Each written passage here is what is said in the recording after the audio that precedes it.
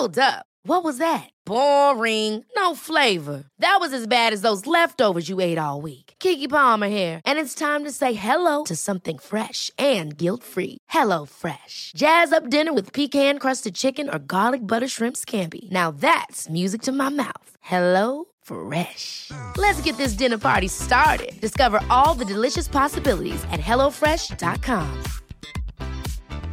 Hey, it's Ryan Reynolds, and I'm here with Keith, co-star of my upcoming film, If, only in theaters May 17th. Do you want to tell people the big news?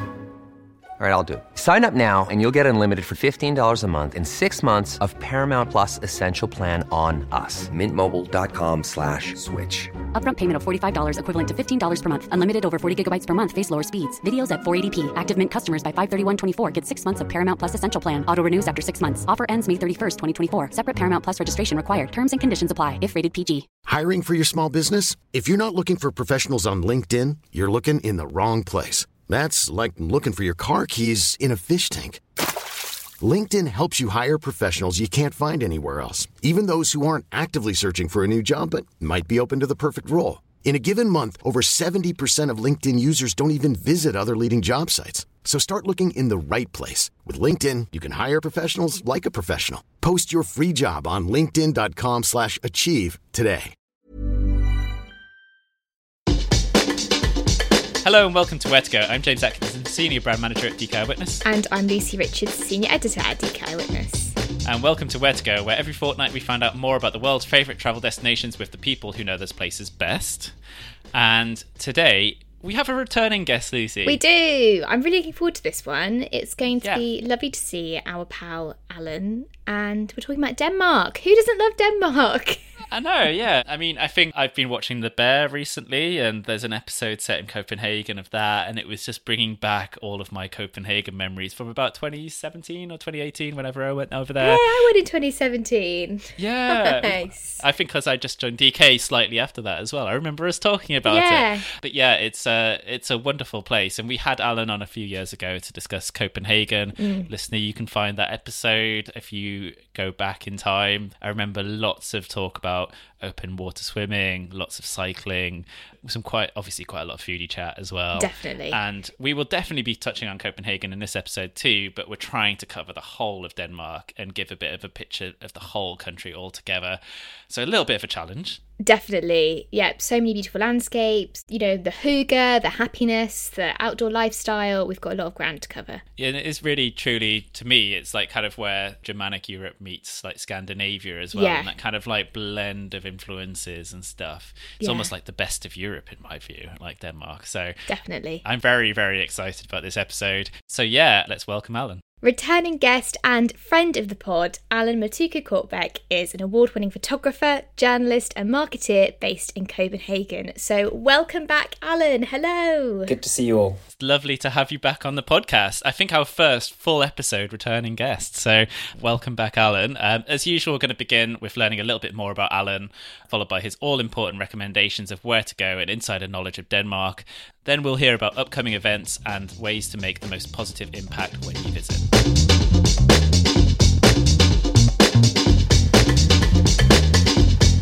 Alan, hello. It's lovely to have you back. It's been 2 years since we last had you on the podcast. How's life in Copenhagen treating you? Yeah, life is good. I'd say it's been a mixed year for me personally. My son was a bit sick and in intensive care at the start of the year, and then I lost my mum later on. And then, believe it or not, I also got laid off from my job of 7 years during the summer. But apart from that, there are also some positives, thankfully. Good. I'm going to be a dad for the second time in December. Oh, congratulations. Thank you. That's wonderful news. Congratulations. Thank you very much. Yeah, so expecting a daughter, and that's been the silver lining in it all. So yeah, a bit of a mixed year, but happy to be here. So you spent your childhood split between Denmark and Kenya. Yeah. Whereabouts in Denmark did you grow up? I would come to visit my aunt, and my aunt lives in a neighborhood called Frederiksberg, here in Copenhagen, where I am. It's on the edge of Frederiksberg and another neighborhood called Valby. So literally her house or her row of flats is the last thing in between the two neighborhoods. Of course, she'd prefer to live on the Frederiksberg side and says that she comes from Frederiksberg. So Frederiksberg is a bit more, how do you say? It's a bit more of it's a posher area of Copenhagen, let's say. Yeah. I know so many people in London who pretend that they live in one place exactly. and they actually live in another. Exactly. So, her neighborhood is not exactly the posh end, let's just say, but for her sake, let's say she lives in Frederiksberg. So it's quite a beautiful area, the sort of area that she's from and where I sort of grew up. And I'd come there during the summer, which is a beautiful time of year. We've got long days. The sun is out until very late. And my memories from there are mostly centered around running around a beautiful lake called Damhussøen. So there's a 3 to 5 kilometer run around that lake. It's quite beautiful, and there's lots of swans on there. There's quite a few football fields as well, and I'd play there quite often. And I also remember coming back from nights out when I was old enough and walking from a station called Flintholm, and basically walking for about 2 kilometers through all these small summer houses, or these garden houses where everybody goes during the summer. It was pitch dark, and I'd walk in there at night to get back home if I'd missed the bus or the train or whatever. So yeah, it's quite a nice neighborhood. I also remember taking the bus into town. The bus drove along a street called Vesterbrogade, which is the street that goes through Vesterbro, the edge of Vesterbro. Yeah. And that was always very interesting just to see how the town changed. So coming from Roskildevej, which is where my aunt lives, up the hill towards the zoo, and then down the hill. It's the only significant hill, or the only thing that can be defined as a hill in Copenhagen, but I'm sure other people might have their own definition. I was about to say Copenhagen is very, very flat in my memory. Yeah, there's one hill and that's it, literally. Up towards the zoo and then down it. It's quite fun if you do it by bike. And it's just a scenic bus ride into town and back from town. That's what I remember most from growing up there. Wow. Lovely. I love that nostalgic snapshot, Alan. Thank you. We're going to be attempting to cover the whole of Denmark in this episode, which obviously is hugely ambitious. But could you give us a short summary of what you love most about the country? Yeah, most stuff. So, top of the list, I think, is how honest people are. So a good example of this is the other day I was out biking and I dropped my credit card. And I obviously didn't realize this until I came home, and somebody had written me a Facebook message, somebody I didn't know. And he said, hey, look, I have your credit card. We'll stay parked here, because it was around this dam that goes around Amager, which is part of Copenhagen. And he says, we'll stay here for the next 2 hours if you want to come and pick it up. So they're working on this pump house, basically. And of course, I rode out there and picked up my card and had a really good conversation, learned a bit more about this pump house that keeps the city from flooding, apparently. Oh, wow. And these two gentlemen that were repairing it. And that's just one example of how people come to your aid at a moment when you need it, which is, it's just nice to walk around like that and know that, if anything happens, you're in a dependable place and people will come to your aid. Another good example that sort of illustrates that is all the unmanned strawberry, honey, local produce stands that we have, particularly in the countryside during the summer in particular. And it's kind of, you drop in, you pay for what you need and you leave. In principle, you could just take everything and not pay, but nobody does that, right? So I think that's just thinking about how many places in the world where it's actually possible to do that. That's something that really strikes through for me about Denmark. Of course, in Copenhagen, it's a bit different, but out in the countryside, it's always one of the things that I think is great. There's also very many people that live out in the countryside that never lock their doors. Their houses are permanently open, so there's a lot of trust in that sense in society, and that's great. Moving on to other things, I'm a massive fan of the way Denmark is made for those sunny days of the spring and the summer.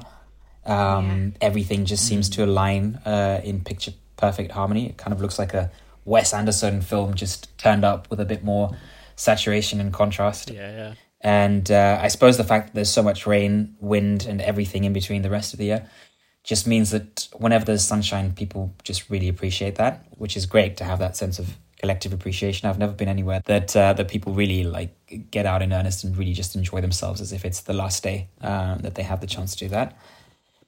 Yeah, lastly, I think this deserves a special mention from my own point of view. So the northwest coast is fantastic. So that's the northwest coast of Jutland. Mm-hmm. It's very rugged. It's got some of the best surf waves anywhere in the world. So I love to surf, and that's actually where I've learned to surf over the years. It's very dependent all year round, so the swell comes in, and it's very regular. So you can be a beginner, you can be advanced, you can be a pro even, and find something for everyone. It's got a rich fishing heritage, sandy beaches, there's jagged beaches as well, which is very rare in Denmark. And there's even a special combination of colours, especially during the spring. So this is something that the Skåne painters, you might have heard of them, kind of reference through their work. They reference this sort of amber kind of glow. And it's one of those things you kind of have to see to believe. It's best, in my opinion, I think around May, June, when the sun's just setting low in the sky and on an evening. It's a very special atmosphere and a special place. So that I feel that it deserves a special mention above other things in Denmark at this stage already. Absolutely. Well, let's get on with finding out some of your best things to do.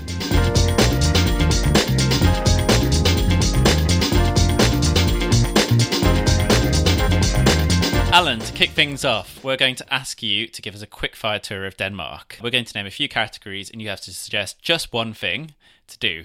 Are you ready? I am. Excellent. So we're going to kick off with your favourite view. There's quite a few. If I had to select one, it would have to be... there's this little village called Lundstrup. It's in the northwest of Denmark, so the shoreline that I talked about before. And I think it's one of those places that you have to be at the top of the cliff, of course, but also go down to the sea as well. It's not that far, but it's quite a steep elevation. Just to sort of gain an appreciation of the magnitude of the landscape here. I'd say the closest the UK comes to this is somewhere like Cornwall, where you have all these sort of cliffs that meet the sea. Yep. The colours there are brilliant. It's a place where there's lots of soil erosion, so the clay cliffs sort of like melt away into the ocean. They have a bit of an issue with people's houses, sort of like over time just sliding into the ocean. But as you can imagine, this creates a really dramatic and beautiful landscape any time of year. I've been there in the winter a few years ago during Corona when you literally couldn't go anywhere else, and it was fantastic being there for New Year's. Great light, great colours, the ocean down below, yeah. Everything that you sort of need from a view. That sounds absolutely wonderful. Excellent answer.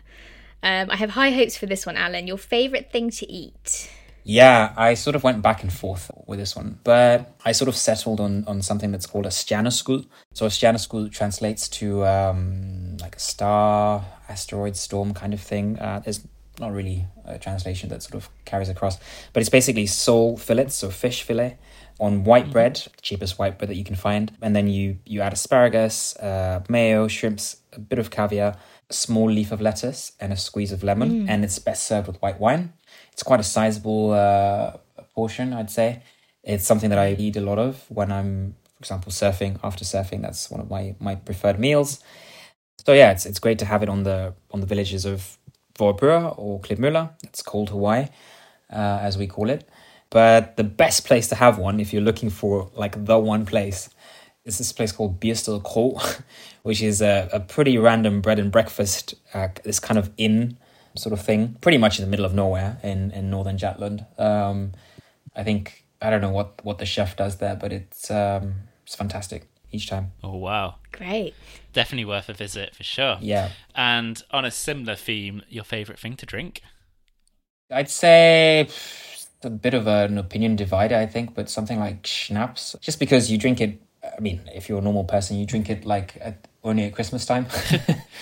I'd be worried if you were drinking it like all year round. I really feel that it sort of lightens this sort of heavy atmosphere, and there's always this smell of like, you know, ham or saturated fat that just sort of like permeates every Christmas dinner kind of thing. And there's the whole sort of like nerves and sort of like, okay, now it's Christmas, now we're all sitting down and we're going to have our Christmas dinner. And the schnapps kind of lightens the atmosphere very effectively. Sold. I can very much see that. I will be trying that this Christmas, for sure. How about then your favourite day activity? Well, I'm biased with this one, I think surfing in my case, but it's run pretty close by sort of running, again, any time of year. Immersing yourself in the Danish weather in some way or form, whether you're in the ocean or whether you're running through torrential rain. Excellent. I know we have a question coming up about that as well, so I won't push you too much further. And finally, and this is a very, very good quickfire round, you're doing really well, Alan, your favourite museum or gallery? So most people would say Louisiana. I think Louisiana is a little bit overrated, and I've been there quite a few times, too many times for my liking. So I'd say that Ordrup Gård would be up there.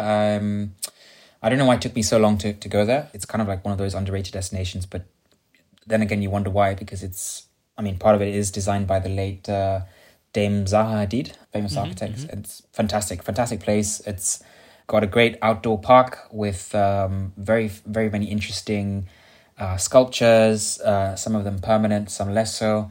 Last time I was there, we found this bamboo house, and it wasn't even a house, it was just a bamboo structure. Very difficult to describe, but there was a path in it all the way up to the top, and you come up about 8 to 10 meters.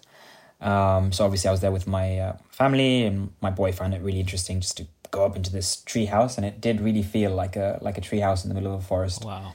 We kept on thinking it was going to fall down, and because it was just, strung together quite flimsily, but obviously very secure because it's bamboo. And so I found that very, very interesting, and just very, most modern museums won't even have the remit to do that. But at Ordrup Gård, they're very experimental, and they can get away with lots of interesting things.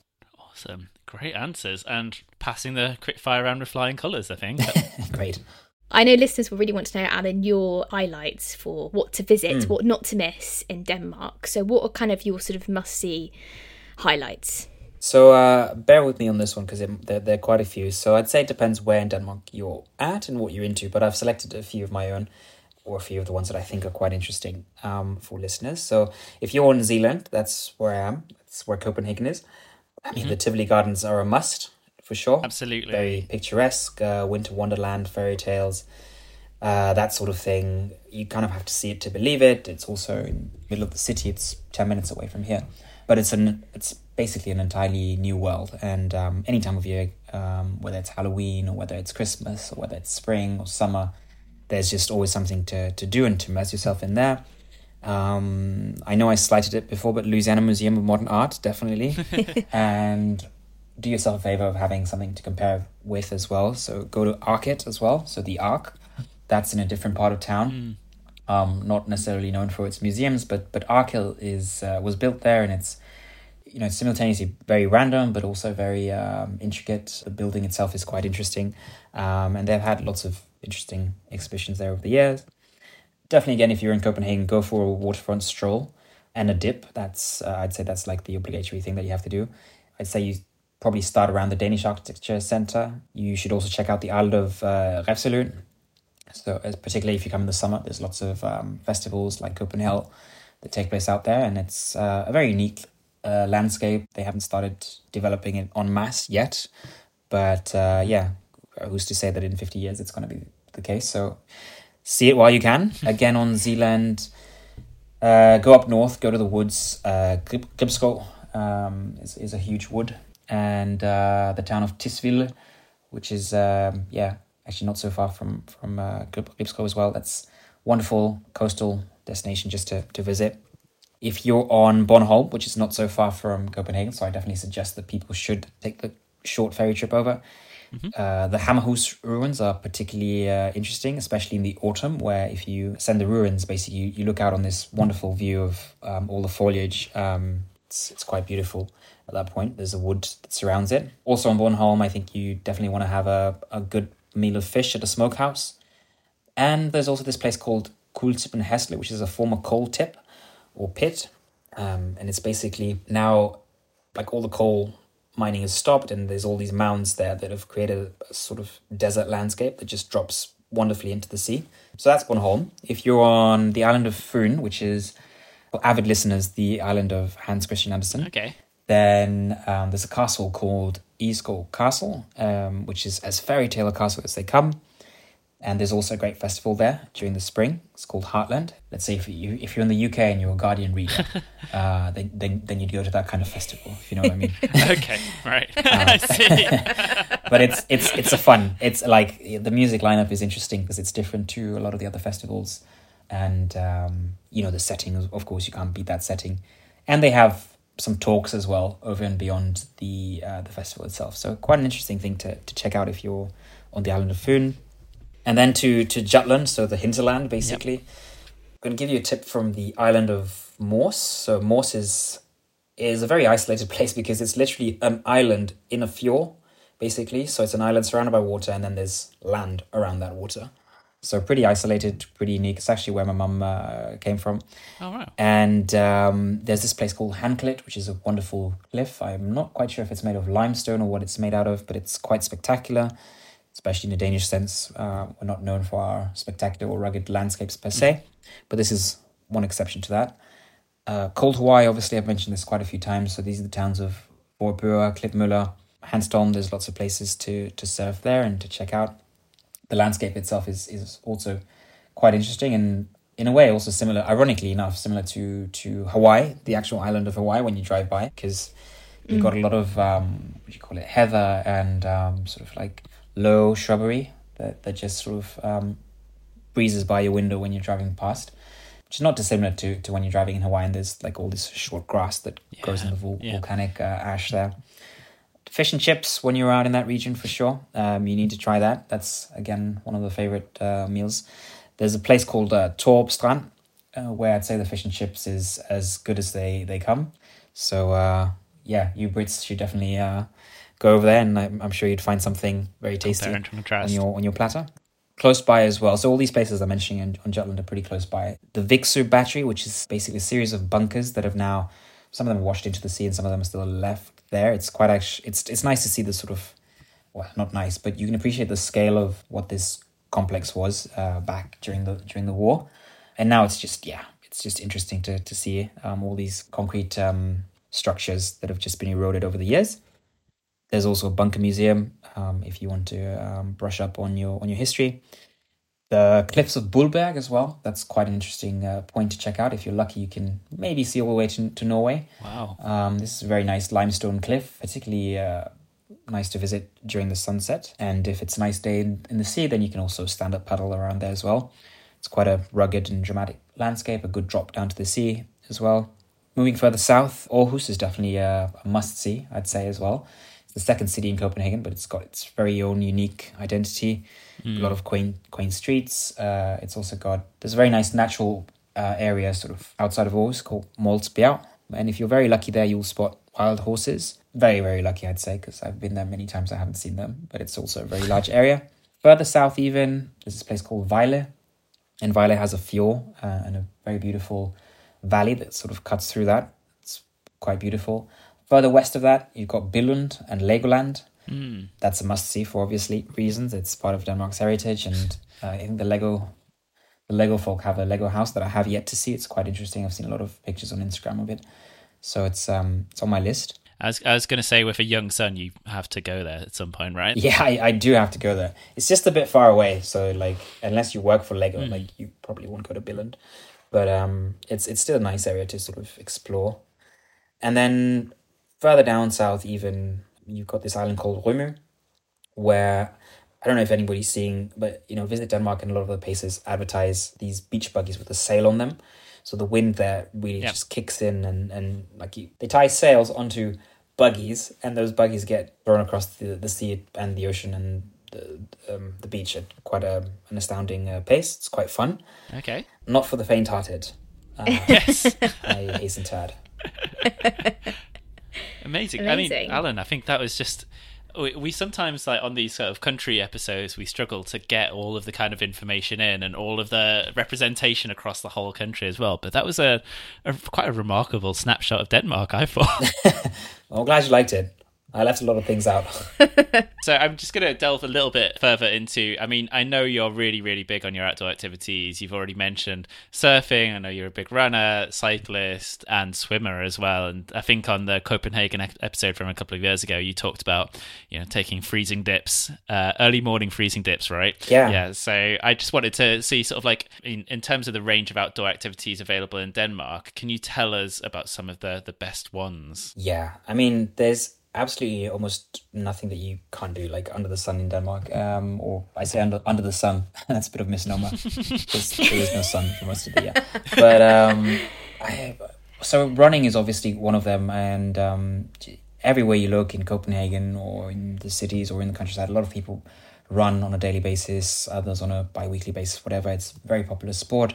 The Copenhagen Marathon is a really big one as well, isn't it? It is, yeah. Both the half and the Copenhagen Marathon itself. And there's also lots of smaller runs. It's quite popular, particularly for sort of people in their 40s in a midlife crisis or whatever.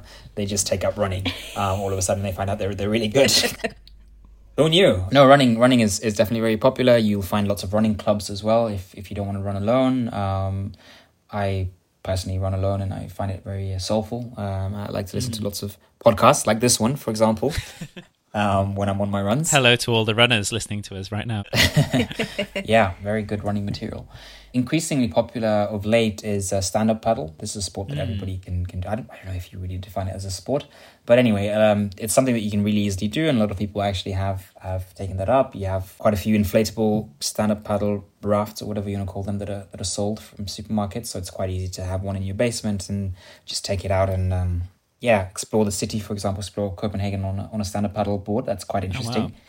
One thing to remember, though, is that you need a life jacket, because otherwise you're going to get a fine if the police catch you. Good to know. So you might look silly in the life jacket and you might not need it. But it's one of those things that does catch quite a few people out. Mm-hmm. Biking is also very popular, obviously. So obviously, Denmark is a country that has a strong bike culture. But by bike culture, I also mean like racing bikes. And that's obviously not... Yeah, it's something that's been really heightened by Jonas Vingegaard winning the Tour de France back-to-back. So there's quite a few people that have taken that up. Obviously, taking a dip, going back to what you were saying, that's very popular. I don't know if maybe the popularity is waning now a little bit, that people have discovered just how much more freedom they have now that the world is open again and, it's not a cool Corona thing anymore. But yeah, take a dip any time of year. A lot of people do it, particularly in the winter. I try to do it as consistently as possible. There's good spots in the city, places like La Banchina or Bølgen, Islandsbrygge, Valby Strand, and there's actually a new bathing spot out towards the dam around Amager. So they're trying to move people away from the city and towards this place, and it's quite interesting actually. I find it interesting to see all the initiatives that the commune or the city council has when it comes to actually encouraging people to take advantage of the sea, the surrounding sea. Wonderful. Great. Finally, I'm conscious of time. I'm just going to ask you for one best kept secret in Denmark that you'd be willing to share. So there's an island called Anholt, and it's not that far from Roskilde. And it's not well known at all. A lot of people travel to the islands during the summer, but I'd say this one is the one that's still kind of a well-kept secret. Mm-hmm. Can't think why, to be honest, because it's really nice. It's really unique. It's got a very... unique landscape on part of it, so they call it the desert, where there's not much that grows there for whatever reason. I think something to do with the soil, because obviously it rains as much there as it rains everywhere else in Denmark. But the soil here is particular, or there's something that makes this landscape quite unique in a Danish context. And I think it's 30 to 45 minutes by plane from Roskilde, and the plane that you travel in is essentially an old propeller plane, so you sit next to the pilot and you can press one of the buttons that doesn't make the plane crash, maybe, if you speak to the pilot nicely. So it's quite a nice experience. Ideal for families as well. I have friends that have flown there as well. And obviously the kids have loved sitting in this loud propeller airplane that you can't hear yourself thinking. I can imagine. Yeah. And it's just a nice quiet place to escape for a few days. Yeah, I'd say that would be my one hidden gem if I had to boil it down. Excellent. Great. Whether you want to trace the fearsome Viking Empire, sample cutting-edge cuisine in Copenhagen, or discover Skagen's wild, windswept beaches, your DK Eyewitness Denmark helps you plan the perfect adventure. Get your copy in all good bookstores or at the link in the episode bio.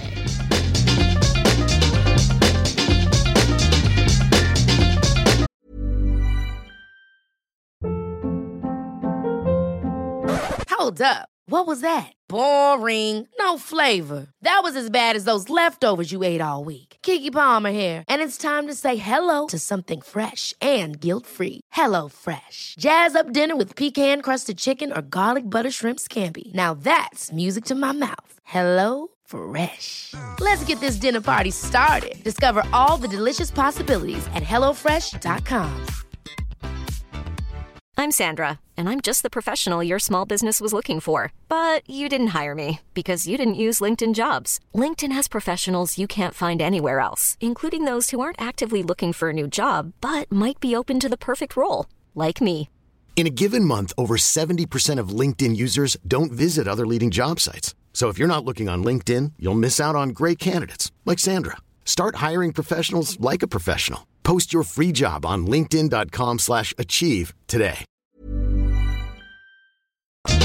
Alan, we're approaching the autumn-winter season. What's Denmark like during this time? I imagine this might be when the concept of hygge comes into play. Hygge. Hygge. Yeah, more or less, yeah. Forgive my terrible... You know what? No, there's people who have lived here for 20 years and they still can't say it, so it's fine. It's all good. Yeah, it's approaching. I mean, late summer's coming up, so if you're into all-round bathing, so like jumping into the water all times of the year, this is a really good time to actually get started if you've never actually done it before. So it's very foggy in September in the morning. It's a fantastic time to wake up. If you're into photography as well, that's also nice. And you can just sort of like slide into the water, and sometimes the water is still warm, sometimes it's a little bit chillier, but there's a very unique sort of ghostly feel about bathing at that time of the year. If you're lucky as well, it's sunny and you can enjoy the sun as well. Surfing is a great time for it in the summer. You can still surf without, looking like an astronaut and putting 10 layers on. You might need 1 or 2 layers, but, not the full metal jacket, as I like to call it. And yeah, I think hygge mode kind of gets built up towards November. There's a very interesting crescendo of how like things slowly start to go indoors and become very indoorsy. So the power of the indoors is there to be harnessed, because it's very unpleasant outside. It gets dark really early. I'm not selling anything really well, but indoors. Sell the indoors. Yeah, indoors it's nice and cozy, and you can build Legos, and if you have young children, it's just nice to get all artsy and do all these activity kits that they love doing, drink mulled wine, make Christmas decorations. I'd say everything from Halloween. So like Halloween has become massive over the last few years. We'll come on to that in a sec, but that's one of the things that you can sort of like prep for indoors and really like get into the hygge spirit. And then there's this sort of week or two when the colors sort of peak. So if you're into photography, it's a wonderful time just to go out there and take some good pictures. It's very cold, so you probably need gloves. It's very chilly kind of cold, and probably windy as well. But the foliage is always really, really remarkable, I find. All sorts of colours, primary colours. One good place is Vestre Kirkegård, which is the graveyard close by here. Gribskov and other forests as well, quite good for this. So yeah, get out there as well in amongst all the hyggelig things that you're doing in the autumn. Cool. You mentioned Halloween. Can you tell us about some of the events to mark on the end of 2023 and then 2024? Yeah, so Halloween is going to be big again this year, and it's one of those things that I don't really know like when the official date actually is here, because some people start it earlier and some people do it on the 31st of October. The supermarkets already start in September, trying to get people to buy stuff, and people do buy all sorts of things, and like because there's not that many things to do outdoors, what I was saying before, everybody just goes crazy and buys lots of Halloween decorations, especially if you have small kids. So there's all these Halloween themed events in the woods. So in the northwest of Denmark, it's a particularly good place to go for Halloween events of that sort. I went on one last year, which was there were things I had to opt out of. Let's just say they were like, okay, my son is 3, maybe he shouldn't. Like, it was a bit too much, But rather that you have that option when you're already in there. I thought it was quite interesting. So you go on all these trails, dimly lit and so on, and it's a wonderful experience, and it's fun for the kids. And there's also a house in a town called Smørum, which is not so far from Copenhagen. And this place just goes absolutely crazy. It's a family that live there, and they just go completely rogue during Halloween. And I don't know how much money they spend on the decorations, but they have an open event where people can come into this haunted house, in quotes, and check it out. And yeah, I mean, there's a family that lives there every day, but you won't know that looking at all the videos that sort of emanate from there. So that is an event in itself. earlier on in October, you have Culture Night. So that's the night where I really feel personally that this should be spread over like a week or 2 weeks. So it's the night when all the cultural institutions in the city are free to visit. So you have like a culture pass for the night. And they often stage very unique exhibitions, if it's an art gallery or whatever, or even swimming pools or whatever, like it's sponsored by the council. There's so much to see and do. So be strategic and pick like 5 or 6 things, because you're never going to be able to see all the things in the city, but you will see some very unique things in the city on this particular night. It's also a night where you probably won't be out anyway, because it's just really cold and awful around the 2nd of October in the evening. How cold does it get around then? So it's not really it's more like the chill factor, if you know what I mean. So it's cold, it's like maybe 5 degrees around that, but it's more the wind and the darkness, because right now during the summer, like it gets dark around 9 or 10 in the evening, right? And it gets light like 4, 3 sometimes if at the peak, right? So you have so much light, even if it's raining, and you're just used to that. It's lovely. And then all of a sudden it's shorter and shorter. And then in November, you also lose an hour. Yeah. Because of daylight savings time. Don't know why they call it daylight savings. I don't see what they save, what it saves anybody. But it's a very abrupt sort of like, okay, now it's dark. Get used to it sort of thing, where it gets light at like 9, gets dark at like 3, maybe. So there's really not that long to sort of like enjoy the day, right? And it's pitch dark by like 5 o'clock, 6 o'clock. Very similar to here. There's something quite nice when it turns, and then after you've had like that for months on end, it starts to kind of get to you a little bit. Yeah. Mm-hmm. This season on the podcast, we're kind of putting special attention on how listeners can support local communities while travelling. Obviously, Alan, you've written for Copenhagen Like a Local a couple of years back, which is all about supporting locals and their businesses, etc. But what kind of things can travellers think about to ensure they're supporting local communities when they're visiting Denmark? So, as you said, I think it's a very good idea to read up on what you're visiting beforehand. I mean, we should be the most literate generation of our time, and it's very easy to access information if you don't have a book such as the one you just described. Very good book, very good series. It's pretty decent, isn't it? Yeah, it is absolutely. But if you don't have that handy, go to Instagram and just look up. I do this a lot myself. If I'm looking for a hotel or if I'm looking for things to see and do, just go on Instagram and find some hashtags that sort of correspond to what you're looking for in that area, and even find some that also tie into localhood, maybe some that are not necessarily made by tourists but are actually made by people. Just do a bit of research beforehand, because I think that's the best way of sort of seeing what it is you're actually going into, and not reading some sort of like third party, even if it's a TripAdvisor review.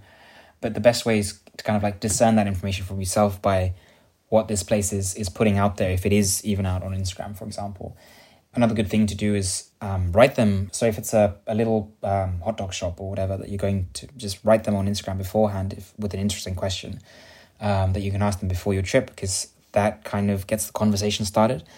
And it means that you visit the place already knowing what it is, knowing that you're supporting a local person or community, and you can sort of like break the ice because you're showing your interest, and you can have an experience that's perhaps different to the experience that the other guests are having there if they're just coming in, and it could be there or it could be anywhere that they're going. So yeah, I'd say just research what you're visiting, and try to support things that are local, try to support things that are sustainable, try to filter through all the noise of the ones that are saying that they are sustainable, but are they really? And also do a bit of experimentation as well, like try out different things in the area that you're staying in. Some will be more sustainable than others, the ones that are good and the ones that fit that bill. Maybe you might want to think about going back to visit. I mean, you mentioned Instagram there as well, and I think, is there a flip side to that as well? When you go to these small businesses like your hot dog stand and stuff, it's not necessarily about TripAdvisor reviews, etc., but actually just going out there, promoting it, telling word of mouth, spreading it on social media, etc., and really shouting about exciting local places that people wouldn't have heard of before, and giving alternatives.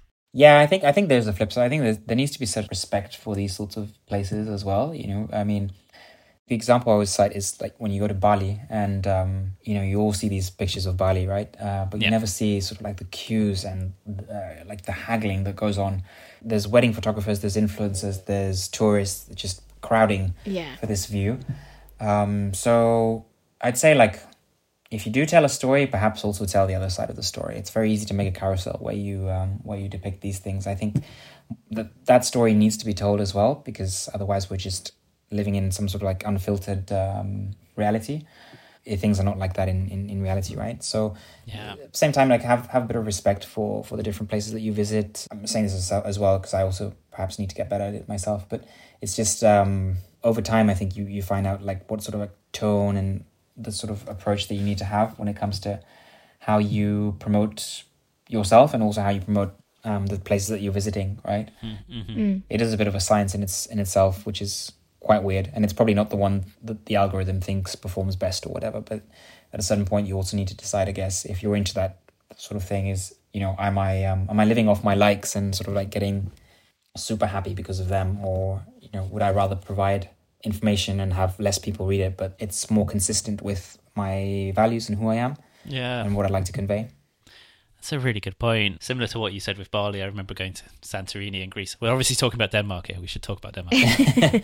But yeah, just seeing like the queues, you know, the classic pictures of the caldera there, and like seeing queues of people like kind of like actually just waiting to pose to take pictures there, and it's just bizarre. Whereas you walk a bit further down the street, you find local restaurants and stuff that are completely empty and amazing.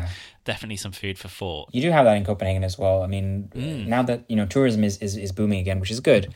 But for instance, go down to the waterfront and everybody has their camera out, you know? They're meandering because that's what people do when they have their cameras, right? So they're like sort of like zigzagging across the road. And in some cases you want to say, okay, maybe take 5 photos and don't take 100, you know, like just also for yourself, just like filter out what's important, what's remarkable and all that. Think about the interesting narrative and going beyond that and what you would find interesting. That's wise words, Alan. So thanks so much for just giving us that wonderful snapshot of Denmark. I'm sure we could have fit even more into this. Definitely. But yeah, I'd love to come back and visit one day, and hopefully we shall see you there. Definitely. Anytime you're here, just contact me. I'll be happy to show you around. I will probably still live here in Vesterbro, which is 10 minutes from the city centre. So fantastic. Thank you so much, Alan. It's been wonderful to catch up.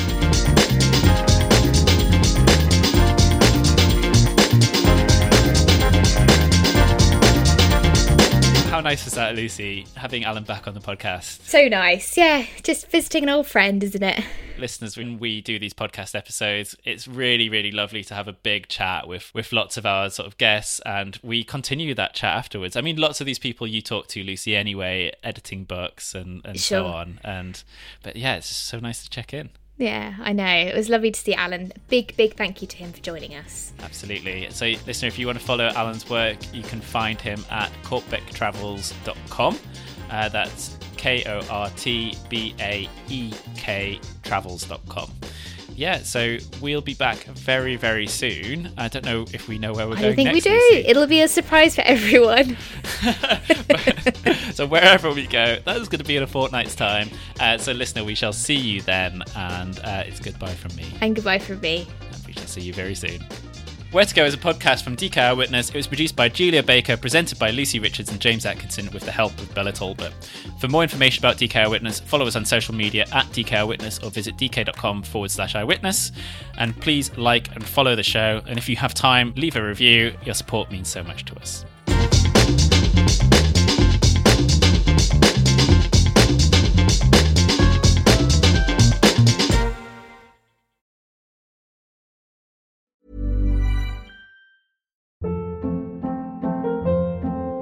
Hold up. What was that? Boring. No flavor. That was as bad as those leftovers you ate all week. Keke Palmer here, and it's time to say hello to something fresh and guilt-free. Hello Fresh. Jazz up dinner with pecan-crusted chicken or garlic butter shrimp scampi. Now that's music to my mouth. Hello Fresh. Let's get this dinner party started. Discover all the delicious possibilities at HelloFresh.com.